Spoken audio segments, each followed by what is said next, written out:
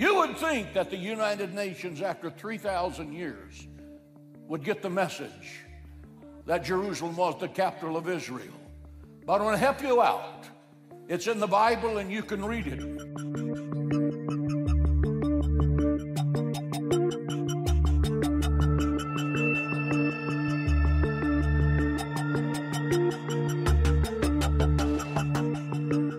The Christian Zionism movement started hundreds of years before Jewish Zionist movement.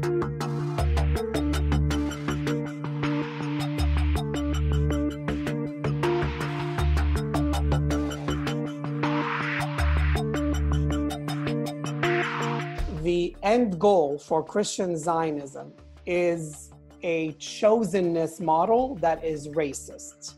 Their end goal is to drive all Jews back, in quotes, to the homeland, Israel, in order to convert one-third of them, slaughter two-thirds of them, and so that these Christian Zionists can have the second coming and go to heaven. Not only are Muslim Palestinians nowhere are part of this paradigm, neither are Christian Palestinians, because we don't fall under this framework, because it is a racist framework made up by Western Christianity and colonized through theology and through on-the-ground facts that they push on our government policies.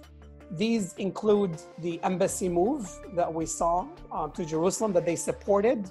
This supports the current annexation that is happening, that Israel and the Christian Zionists are pushing for. And these have also included support by monetary aid to the settlements to continue the occupation of Palestine and aid to Israel to continue its militarism against our people.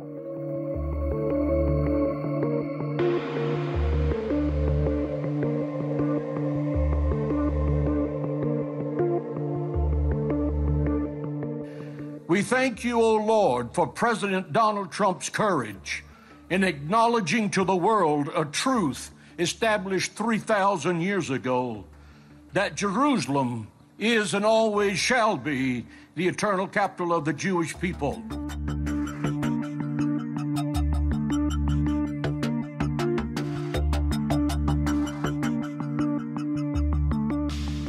And I promise you that the day will come when President Donald Trump moves the American embassy from Tel Aviv to Jerusalem. It is not a question of if, it is only when.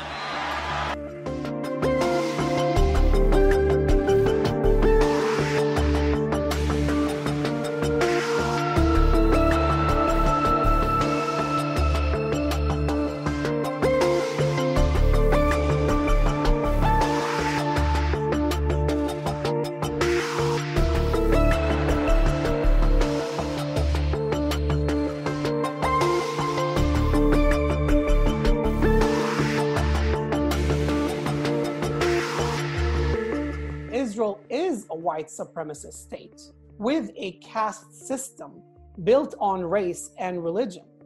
It is the same models that are used in the US. And so the US is exporting and importing the state violence from different countries and extending its empire's tentacles, if you will, and getting back supply as such. In Israel, for example, the same systems are set up as in the US. Racial discrimination and a caste system between groups, where Israeli Jews are given rights that Palestinians are not. Palestinians inside Israel are not able to educate our own children on our own history. It is a curriculum that is set up by the state system to teach us about Israel's independence versus what was to us a catastrophe. So our children have to learn our stories in our own homes. This is the same systems of education that we have in the US. It is important to highlight Christian Palestinian voices in this conversation, is because Palestine is not a religious issue. It never was.